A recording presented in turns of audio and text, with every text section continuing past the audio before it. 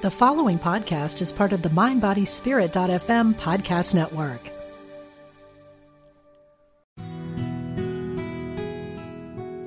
Discover the power within. Unity Online Radio. The voice of an awakening world.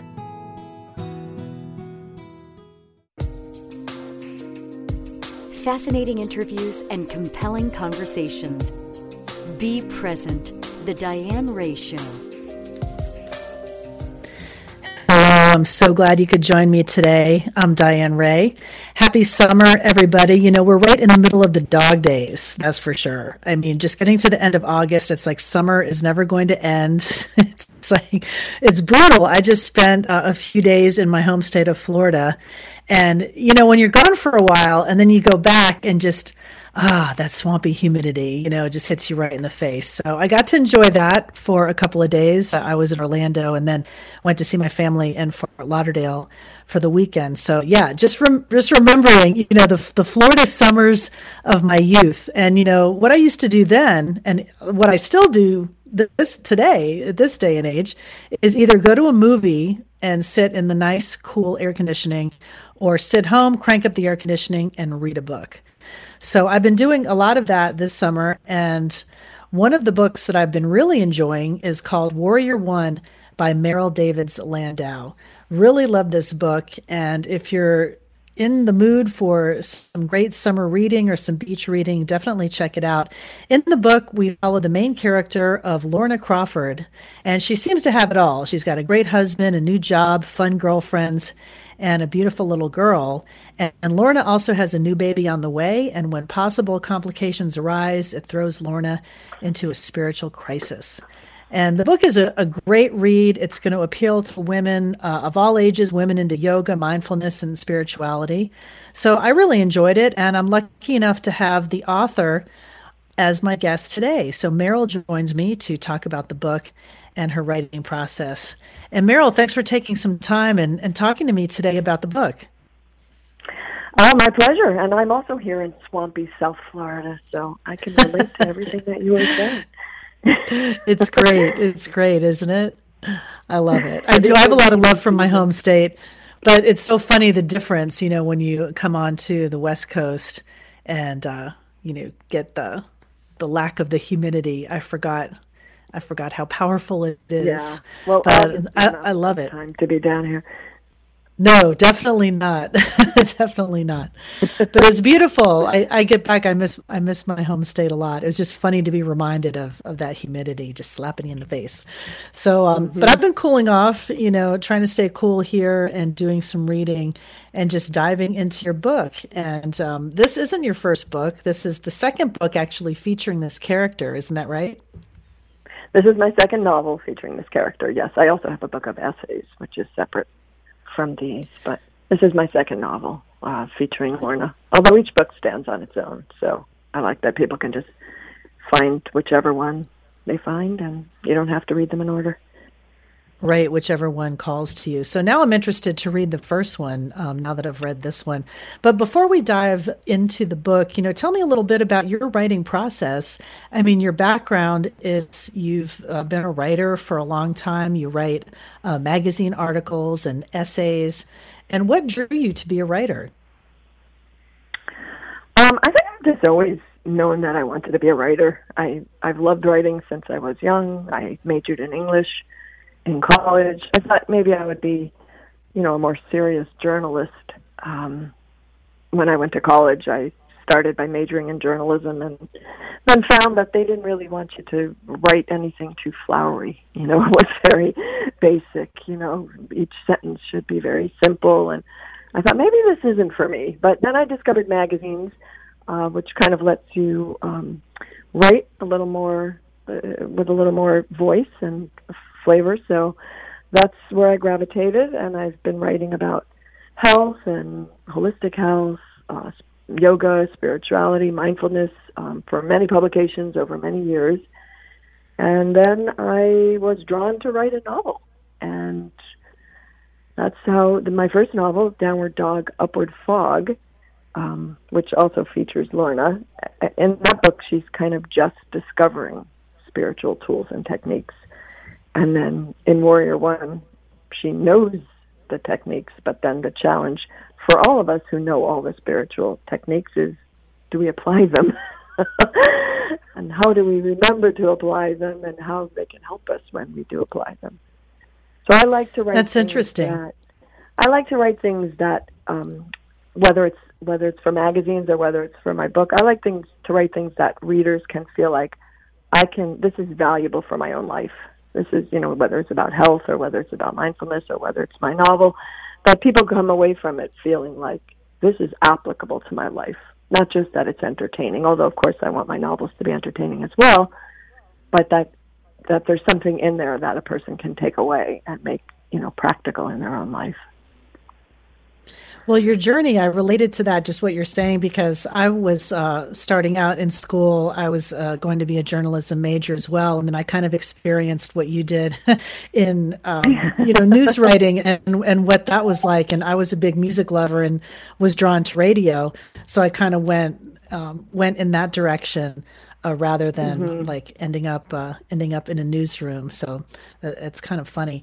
Now, in your book, you call Warrior One a mindfulness-based novel, and I've never heard of that description as a genre. Yeah, I call it mindful women's fiction, which is as made up as any other term. Right. There's a category of women's fiction. Which basically just means that the main character is a woman and that the plot is driven by the character. So that would be the umbrella category of women's fiction. And then there's spiritual women's fiction. When I first heard that term, I thought, oh, that's what my books are. But it turns out those are either Christian women's fiction or Jewish women's fiction. They're very kind of more religious categories. And my book didn't really fit into those categories because it's really about mindfulness and yoga and spirituality. So I made up the term mindful women's fiction, and hopefully we'll start a whole genre. Hopefully there'll be lots of other books that come out in this category, because I think there's definitely a demand for it. I mean, I heard from readers after I wrote Downward Dog, Upward Fog, that my book was so different. Please write this sequel. And it was interesting because for many years I thought, I should really write this sequel. Not really a sequel because it's a standalone book, but it features Lorna as well. But I couldn't for the life of me figure out what would the book be about, what would be the plot. Because as I mentioned in Downward Dog, Upward Fog, she discovers kind of eclectic spiritual teachings, and she incorporates them into her life. So then in a new book, I kept on thinking, like, what would be big enough or challenging enough in a person's life that even if you know all of these spiritual techniques and tools, you still might have difficulty applying them. And it was quite a number of years before I met a woman. As I mentioned, I had written as well a book of essays called Enlightened Parenting, which are parenting essays from a spiritual perspective. And when I was giving a talk around that book, a woman came up to me and she said, I'm pregnant, and the doctors are worried that there might be something wrong with my unborn baby. And, of course, my heart broke for her, but, I also thought to myself, like, that's big. That's challenging. No matter what kind of, tools I mean, anybody who's been pregnant knows you worry about your baby even if everything's 100% healthy. So if somebody says maybe there's something wrong, it will be rather difficult to keep your inner peace. And so that became the theme of Warrior One. Lorna is pregnant, and there are questions about her unborn baby. And can she apply all the techniques that she has at her disposal to keep herself calm during all the months when, any kind of medical situation arises? You have test after test after test, you wait for results, then that necessitates another test, and then more waiting, and then another test. It's a long period of time that you have to really try to keep your inner peace. And so that's, pretty much the plot is how can Lorna do those things? And so, of course, the secondary plot is there something wrong with her baby, and how does that play out? But in my books, the bigger question is how do you keep your inner peace during all the things that are playing out in your life. Well, I like a lot of the questions that it brought up, this challenge, and I'm not going to ruin it for people, the plot. I don't want to totally blow the whole thing. I want people to read it.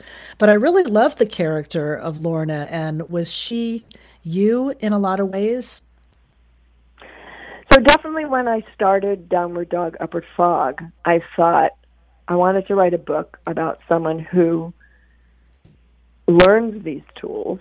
I mean, by the time I had written that book, I was, I had been teaching yoga for a number of years and had been an on again, off again meditator for quite a while. But so Lorna discovers those tools in the beginning of that book, whereas I already knew them. But still, the difficulty of applying them when things get rough in your life was definitely modeled on me. But the interesting thing about writing fiction is that as you keep on writing, the characters really take on a life of their own. And Lorna, at some point, became her own person and reacted in ways that maybe I wouldn't have. But you just sense that that's how she should behave, and these are the things that she should say. So by the time Warrior One comes around, I would say Lorna is Lorna and a little bit less of me. Although I hope that every person who reads this book sees a little bit of themselves in her, because, that's really my objective, is to be entertaining, for it to be a fun, compelling read, but also that you can relate to the story because you can relate to the character.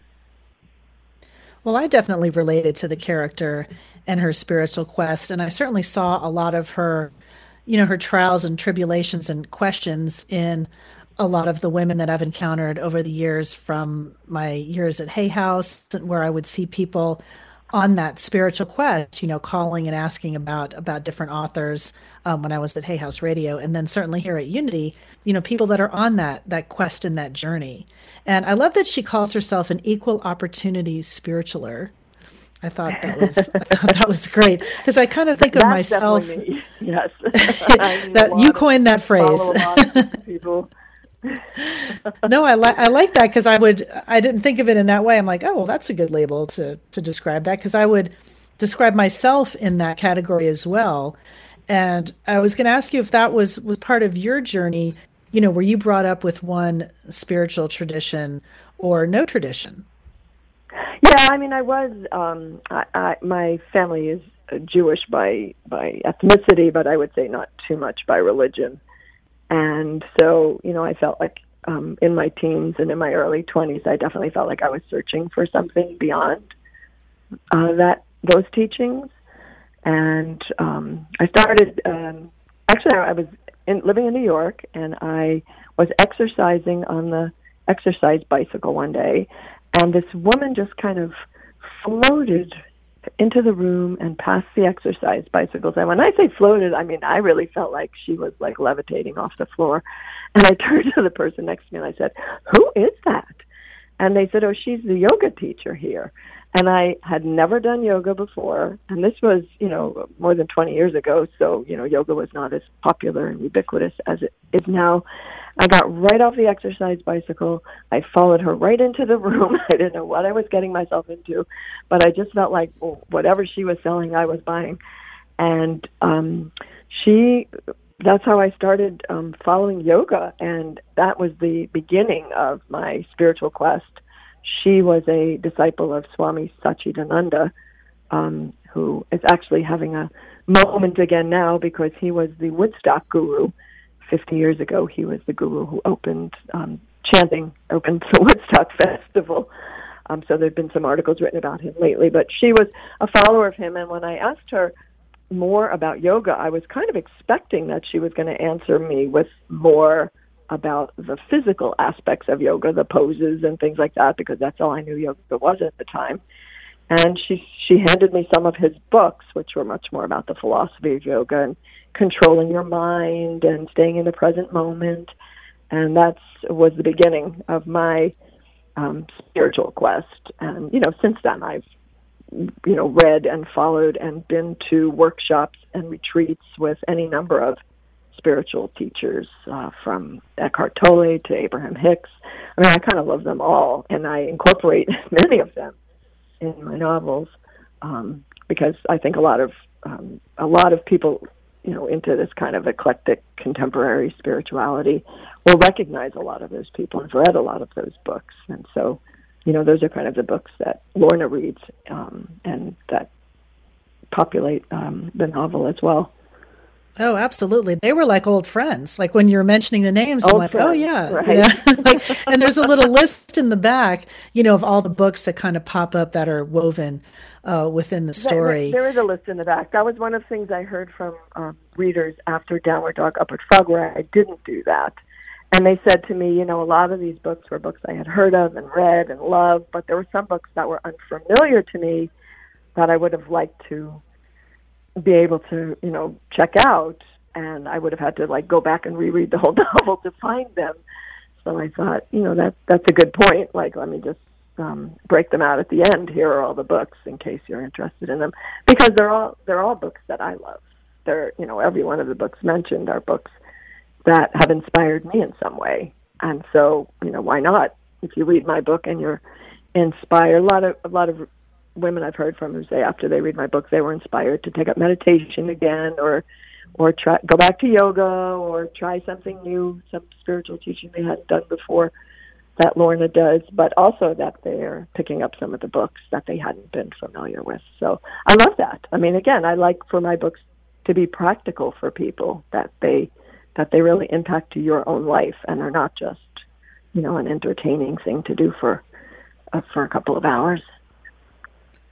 That's great that yoga was kind of the gateway drug for you, where it was for me as well, where I remember, I was in high school, in the 80s, and aerobics and everything was big in all the gyms, and that didn't really speak to me. And I was looking for something, searching like everybody else. And I remember picking up a book, the Sivananda Guide to Yoga. I think it was in some bookstore in Coconut Grove. Well. Right. And I was fascinated with the pictures and the poses. So I started trying to do it at home. And at that time, I mean, in South Florida now, there's probably, you could throw a rock and hit a yoga studio. But at that time, there really wasn't a lot of teachers. Right. So I was trying to do it myself. When I finally got to a class, I was like, this is it. Like the high I was looking for was in Shavasana, and so that's what kind of kept me going back and becoming more involved in yoga and just becoming more of a yoga practitioner. And I remember also in that same bookstore when I bought that Sivananda Companion to Yoga, I also bought a little book by Paramahansa Yogananda called Laws of Success. And I carried that around with me for so long. And then I don't know where it went now. It finally disappeared. And I ended up just rebuying it again because the Self-Realization Fellowship is actually up here in Southern California in Encinitas. And I went in their bookstore and finally replaced the one that I had lost. But it's interesting how I think people come into yoga and then it kind of opens you up to so many other things. So that's why I kind of call it the gateway drug. Since there are so many yoga classes now and so many teachers and so many studios, I do think you have to be a little discerning, because not all of them are. I mean, when I started taking up yoga, it was people, either swamis or people who were learning from swamis. That was who was teaching yoga back in the day. And so those people were really steeped in the philosophy of yoga. That it's not just about, can I lift my leg over my head, but can I really bring awareness into my body as I'm moving? And can I make space within my body as I stretch? And how does that make me feel? And I think that there are a lot of teachers who do teach that way, but not all of them. Some of them are, I think, a little bit too, yoga is just like stretching, or yoga is like gym class. And you miss out on so much when you only think of yoga as a physical practice, because it is so much more. That's true. That's so true. I mean, now there's all these different blends of, there's a class here in San Diego, you do, what did they call that? Oh, spin. So you do spin, then you do yoga, then you do something else in yoga, but you're right. Yeah, it's kind of morphed and changed into a lot of different avenues. But yoga, yeah, that kind of opened things up for me. And I liked the character of of Lorna, as she's working through her own spiritual practice. In this book, she comes up with something called sujaling. Did I say that right? Sujaling? You can say it however you like. Yeah, I mean, it's basically it's meditation. It's just in Downward Dog, Upward Fog, she was kind of skeptical of the whole situation and hadn't really heard of meditation, hadn't really done it before when she was first introduced to these spiritual teachings, and so she didn't like the word meditation, and that definitely comes from me. I think the word meditation just sounds so harsh when it's such a soft and powerful practice that she gave it a name. She just calls it sujaling, just to better reflect the sweet state that it can put you in. So I did carry that through into Warrior One as well. And, when you're talking about yoga, the physical postures, obviously those play a big role in my novels, which is why the titles of the book are plays on yoga poses, Downward Dog, Upward Fog, obviously being from Downward Dog, and Warrior One, which I spelled W-O-N, like win, is a play on the yoga pose Warrior One, because yoga is such a foundation for so many people's spiritual practices, including mine, and sounds like including yours. Oh, absolutely. Certainly for me as well. It's something that, as I've made moves, over the past, like 20 years or so, you move around in radio, and the first thing I did when I moved here to San Diego was find a yoga class. And the same thing when I spent a year in Texas. Like, it was always a touchstone that wherever I could be, I could get that feeling if I could find myself a great class.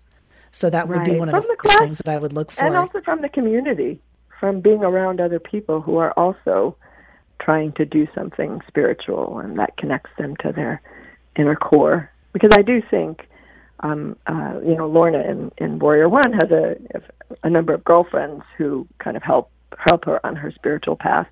And I do think that that's really important, that we all try to find a community of people who are also trying to stay mindful and connect with their center, and not always be in their minds, to be present, to quote your title of your show, which I think is a perfect title, because that's really the goal of all of it. But if you're around other people who also have that objective, I think that's really helpful, if you can put those people into your life somehow. And in a yoga class, again, a yoga class where that's the focus, I think that's a great group of people to glom onto. Well, that was going to be one of my other questions for you about some of the characters in the book and the close group of girlfriends that Lorna has that offer support.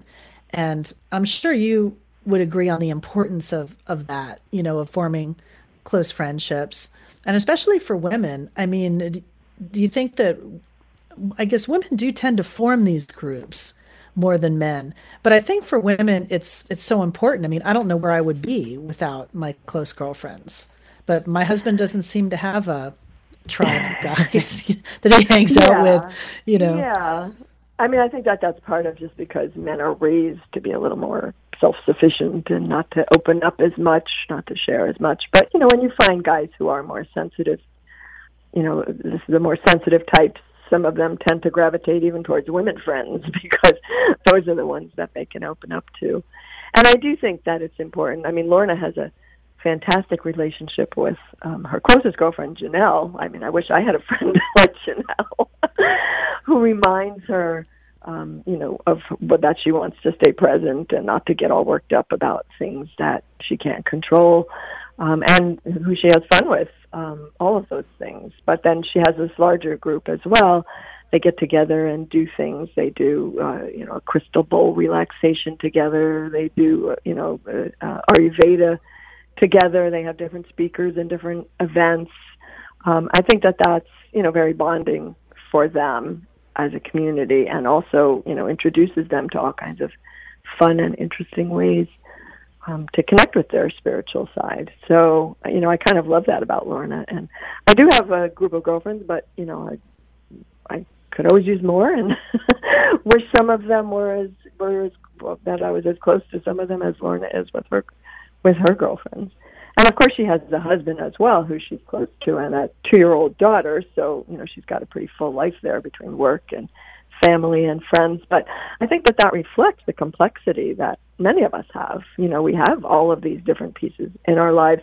And if we can get them all in a way that helps us to remember that we're trying to be present and mindful and spiritual and not to get crazy about all the stuff that's going on in the world and in our lives on a day-to-day basis, that's a great thing. So your friends can help you do that. Your partner can help you do that. Even your child can help you do that. Absolutely. It's important to have that supportive tribe of people. I'm lucky I have a group of women here, and then also like my old, ride or die girls still in Florida, in Fort Lauderdale, and I value them so much too.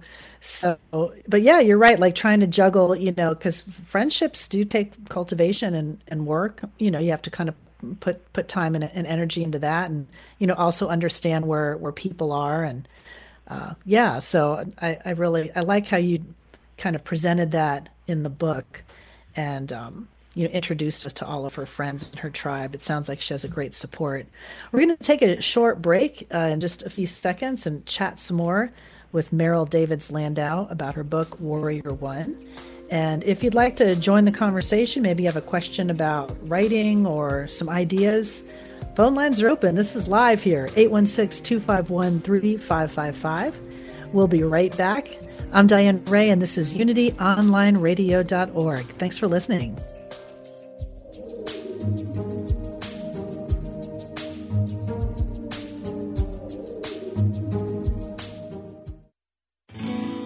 We are spiritual beings having a human experience.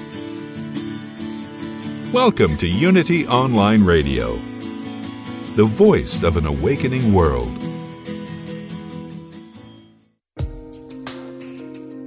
Welcome back to Be Present, The Diane Ray Show.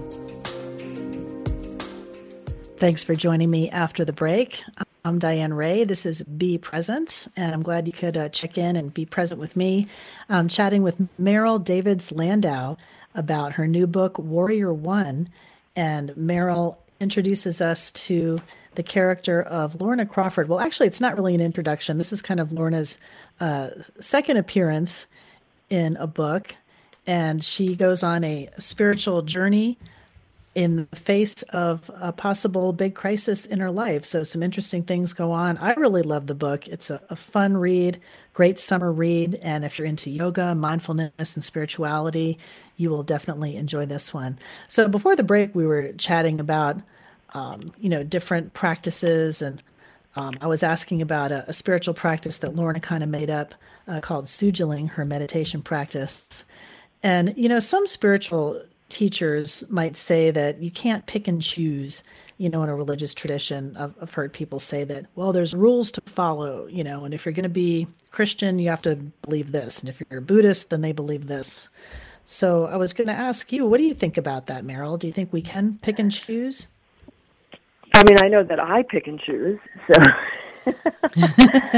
I have heard that before. As I was saying, when I first got involved in kind of a spiritual teaching, it was more of the Hindu tradition through swamis and through an ashram. My husband and I we actually met going to hear a swami speak, and we used to go to an ashram in New York City a lot and spend a lot of time there. And, definitely their belief is you pick one guru, you pick one path, and you stay with it. And I'm sure there's something to be said for that. If you go deep into one tradition and with one teacher, you probably can get a lot out of it. But for me, I always felt like there was just such great ideas and great teachings from so many different people in so many different religious traditions, whether it's Buddhism or Hinduism or even Judaism. I've had some more, spiritual teachings, metaphysical kinds of teachers, but also just, today there are just so many contemporary writers writing great spiritual books that for me, I just, take whatever works for me from each of them. And, that's been a practice that has worked for me. But I know that there are people who believe you should pick one and go deep within that tradition, and that's probably great too. So whatever works for a person, I would think is the way to go.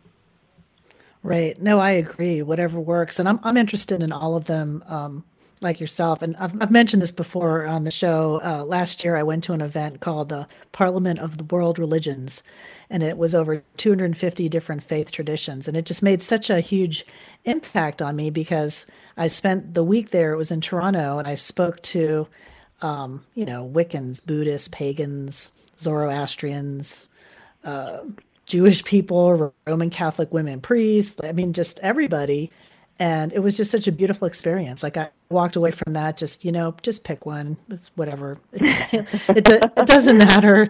It's all it's all beautiful. Core, right. At their core, I think they're all very similar. It's the way that they are rituals and the way that they play out that's different within each one.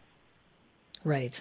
Now, in the book, we talked about this a little bit in the last segment, that it's kind of peppered with books that have meant something to you from different spiritual teachers and things that you've studied throughout the years. Esther Hicks, Tony Robbins, Neale Donald Walsch.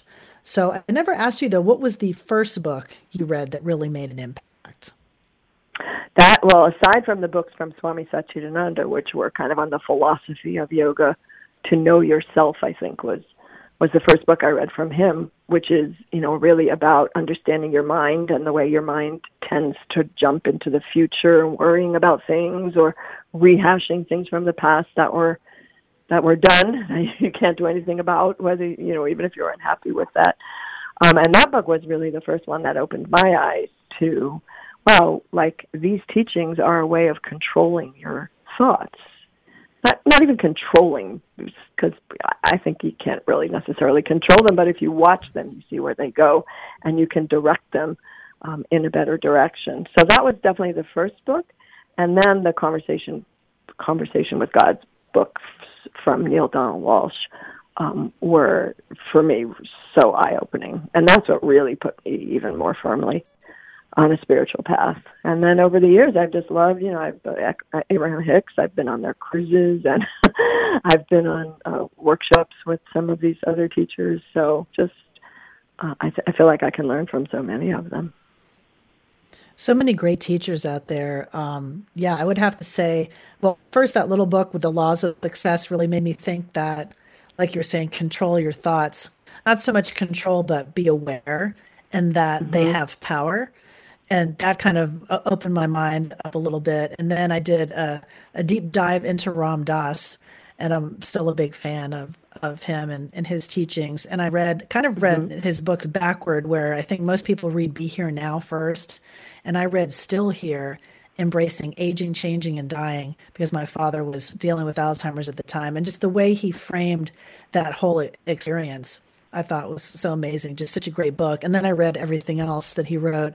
And then Dr. Wayne Dyer was a big influence on me as well. And of course, Louise Hay and You Can Heal Your Life. And I mean, that book, it was published, I think, in 1984. And if you read it again today, it still holds up. It's like, it doesn't get old. It just still kind of stands on its own. So like once you start kind of going down a path and exposing yourself to just these different teachers and different ideas, I think it can just enhance, if you were brought up with a spiritual tradition and you're happy with it and comfortable, it just kind of, I think it makes it all brighter and kind of expands what you're already or what you're already familiar with, Right, which I kind of allude to in Warrior One, because Lorna is Catholic, and in Downward Dog, Upward Fog, she doesn't really feel any connection to her Catholic upbringing. Her mother was more religious, but she kind of moves away from that. And so as I was writing Warrior One, I thought, I really would like to communicate the message, which I believe strongly, that whatever path you're on can be a really deeply spiritual path for you. And so she does go on a Catholic retreat in Warrior One, which would be a surprise to the person who read Downward Dog, Upward Frog, because she doesn't seem like she would be going back to Catholicism at all. And while she doesn't embrace it wholeheartedly, she does learn that you can find meaningful things in any tradition. I love that part of the book. Your own tradition.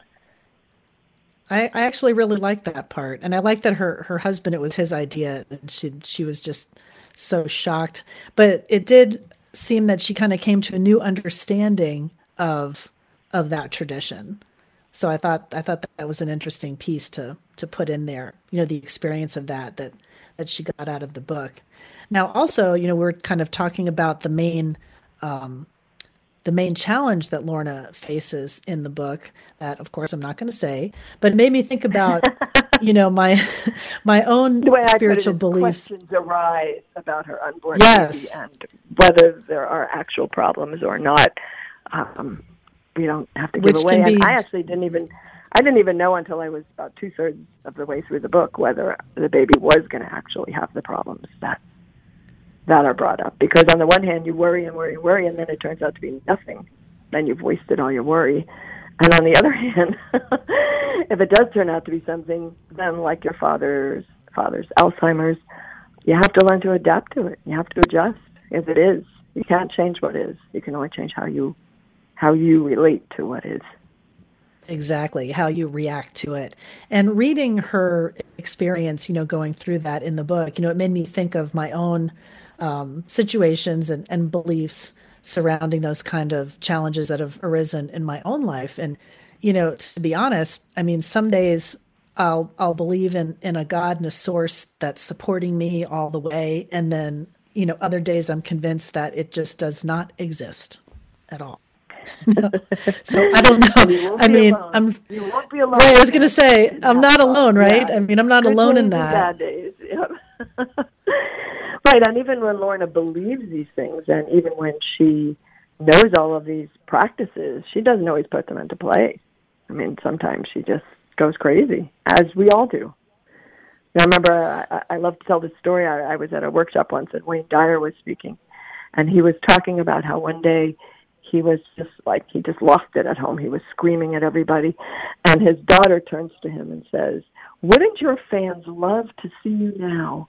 Because we all have those moments. It doesn't matter how much we practice and how much we meditate and how much we bring mindfulness throughout our day. There are going to be moments when you don't practice it and you go crazy, or you question it and challenge it and don't believe it. That's part of being human, I think. And, that's fine too. It's all good. Oh, I agree. And I'm glad you brought that up about Dr. Dyer, because I remember him telling that story. And I think that's so funny, because I could just see, his daughter standing there. Oh, look at, Mr. Enlightened, being right, human. But it's funny because when he told that story, I remember thinking, I think your fans would like to see you like this, or would like to know that you lose it also, because everybody does. And so to know that somebody who's practicing well and doing, connecting to their inner peace most of the time still doesn't some of the time, I think that's helpful for all of us. Hey, that person for does sure. it too. Not that we want everybody to stay in the muck with us, I've lost my peace, and hey, so do they. And no, but they got out of it. They climbed out, so I can climb out. Right. There is hope, but I think remembering that people are human, and sometimes we'll put these gurus up on a pedestal, and I do think that's where you can get in trouble, for sure. I wanted to ask you too what you thought about the possibility of miracles. Being faced with a serious medical condition, you pray for a miracle. And do you think it's wrong to give people false hope? Or there's a part in the book where you talk about healings, like the one described in Anita Moorjani's book, Dying to Be Me. Another great mention. I'm glad you threw that in, because I would love for people to read Anita's story, which is amazing. But I mean, of course, that's the exception to the rule, right? I mean, she was on death's door and then has this unbelievable experience happen with this healing. So how would you balance that?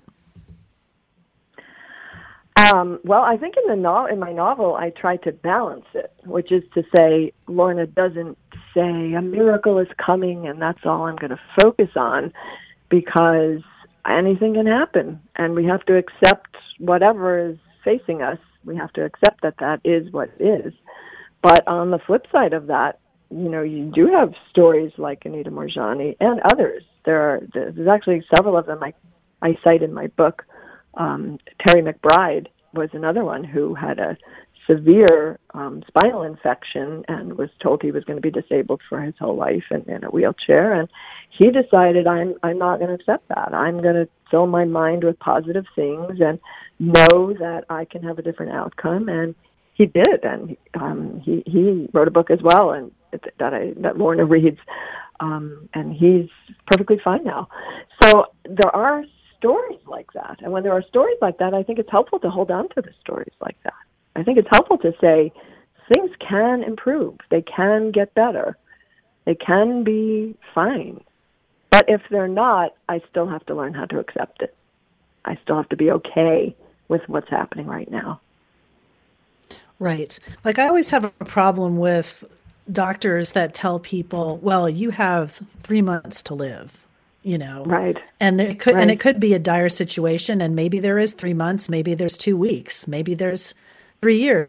I just don't think that anybody can say exactly, Right, and you hear so many stories of people who were given 3 weeks to live or 3 months to live, and 20 years later they're still alive. So for sure, nobody can know. The doctor can tell you this is a serious situation and there isn't a good treatment, but you might have a miracle. I mean, Terry Walls, who has MS, who's a physician who wrote a book about her experience. She changed her diet and started taking all these brain health supplements, and she was also in a wheelchair, severely physically disabled. I don't mention her in my novel Warrior One, but I've interviewed her for magazine articles, and she's amazing. I mean, she's up and out and giving talks and traveling the world. So you never know. Right. So as long as you never know, why not think maybe? I don't think I would want to know. I mean, even if someone were able to tell me the exact day, I don't think I would want that information. I think we're better off not really knowing that exactly. But that's just my opinion. So I wanted to ask you too about relationships, because this book features, great relationships, women's friendships, challenges with family, with mothers, that comes up too. But something that I thought was interesting that I've heard people not really complain or just mention that can be a challenge, So in your romantic relationship, it seems like Lorna has like this perfect, spiritually aware man, and he's open to doing these kind of things. And I mean, in my reality that I've seen, that a lot of times that's not really the case. I mean, my own husband and I have completely different beliefs, and sometimes he laughs at me or, questions some of the things that I'll believe, and we'll have kind of a spirited back and forth. But it seems okay. Like, he doesn't try to change me. I don't try to change him or anything like that. But I've also heard from women that when they start on a spiritual path or they open themselves up to some new ideas, that their relationships can suffer. This can really be a challenge. In the book, in Lorna's case, it seems like she got lucky with that. But what's been your experience in that? Well, my personal experience is that I met my husband going to hear a Swami speak, and so we're definitely on the same page. Similar interests, yeah, that was good. Right, and Lorna met her husband at the end during a Downward Dog, Upward Frog after she had already started on a spiritual path. So she was also inclined to be looking for someone like that. But I do have quite a number of girlfriends who got involved in spiritual teachings after they were married or after they had been with somebody and they started to change and their husbands did not.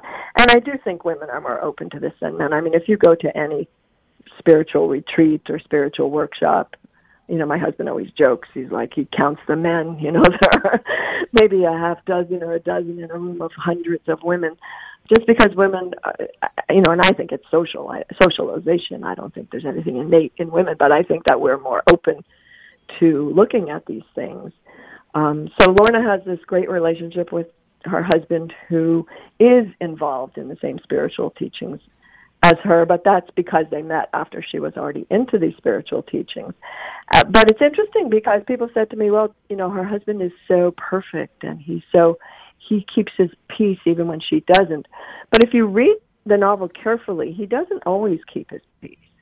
But Lorna is the narrator of the book, and she's the one who thinks that he's always keeping his peace, because I think that that's common, right? We think, oh, I'm the only one who can't master this. I'm the only one who can't, meditate and who can't keep my mind still during meditation. No, other people have the same challenges, but we tend not to see that. And so I think that's so Lauren's true. Got a little bit of a glassy eyes when she's thinking that her husband, has this all down, and she doesn't.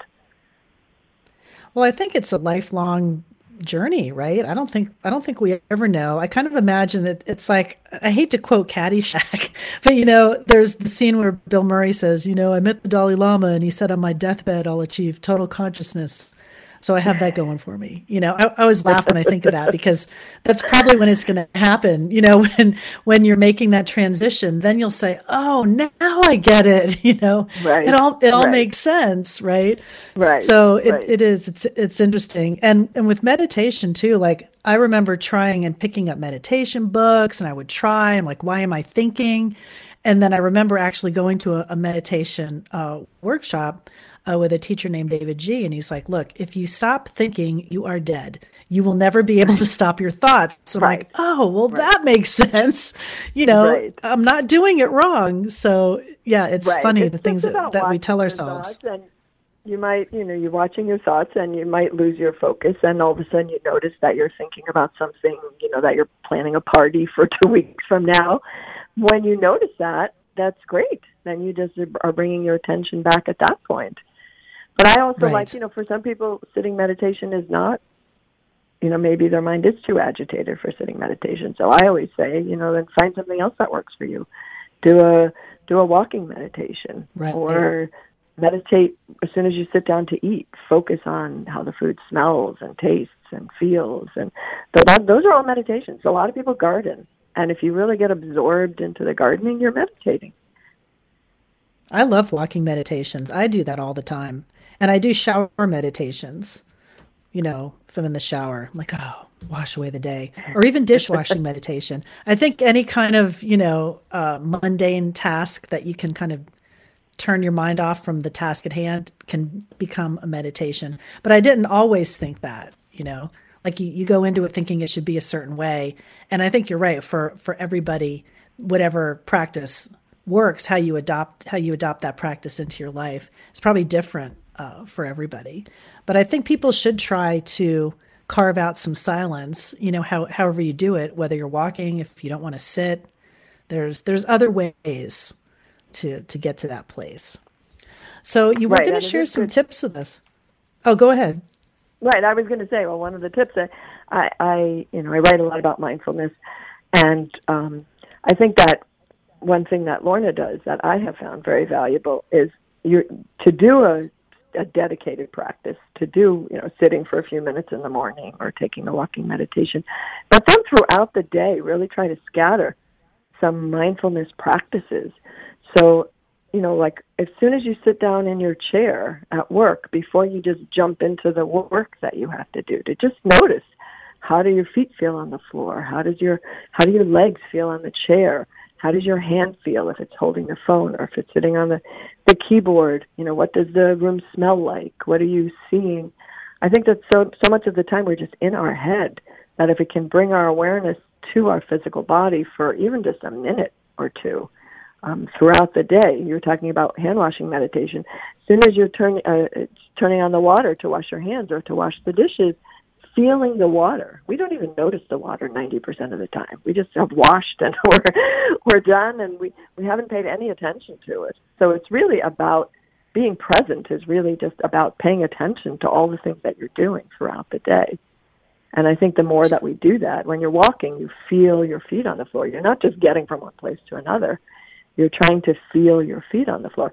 And these are all the techniques that Lorna tries to adapt in Warrior One, and that's because these are a lot of the things that I have found that really work for me.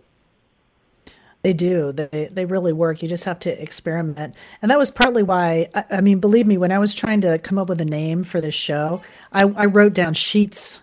I was trying to be clever, figuring out all this stuff. And I kind of settled on that phrase, just be present, because I'm always trying to reel myself back into the present. I mean, I have a horrible habit. I'm sure, again, I'm not the only one. My husband calls it, where are we going to park syndrome? Because whenever we go somewhere, I always say, well, where are we going to park?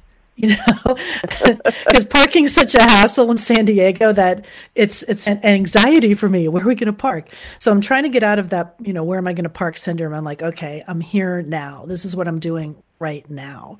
I'm here right now with you. We're connecting on this show. So it's just kind of a constant reminder. And yeah, I think you're right. Half the time we don't taste our food. We don't feel the water.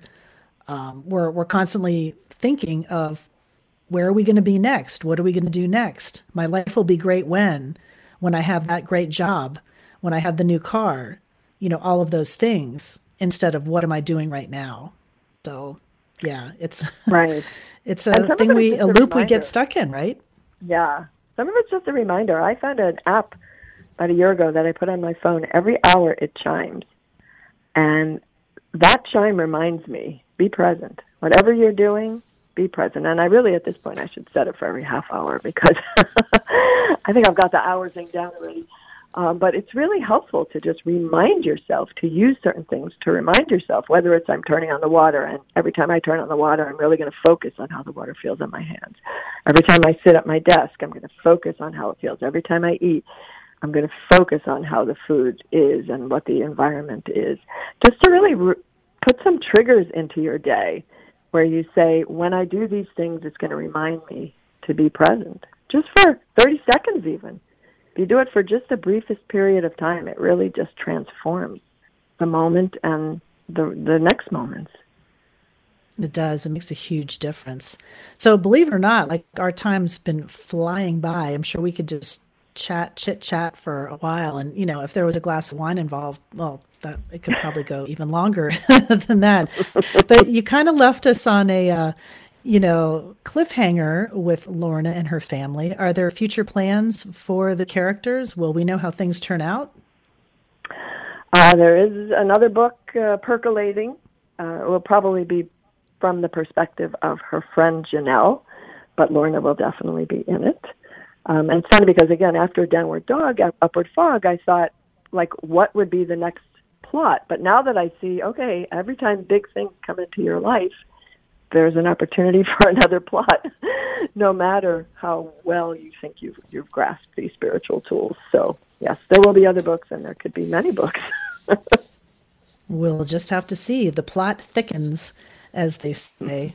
It's been so fun to talk with you. You're so awesome, and I can't wait to see what else that you've got cooking, what else you're going to be doing. So people can find you online, MerylDavidsLandau.com, and that's the best place. Is that right, to find you? That's right. Fabulous. Well, thanks so much for joining me and spending some time to be present here and chat about the book. Warrior One is available now, and you can also check out Downward Dog, Upward Fog, and see what Meryl's doing. Meryl Davids Landau. Thanks so much for joining me. Thank you.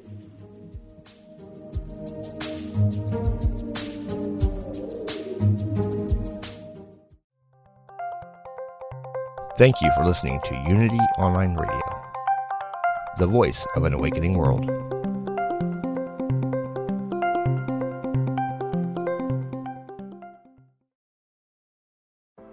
Are you ready to ignite your best life and illuminate the world? I'm Stephanie James. I'm a motivational speaker, transformation coach, and psychotherapist. And what lights me up is helping people just like you create the greatest versions of themselves. On my podcast, Igniting the Spark, I will help you ignite your joy and reach new heights in your personal and professional life. Join me for some incredible conversations with authors, spiritual teachers, and other influential thought leaders to help guide you on your way. If you are ready to stop playing small, join me for Igniting the Spark. on the mindbodyspirit.fm network or wherever you get your podcasts, and ignite your best life.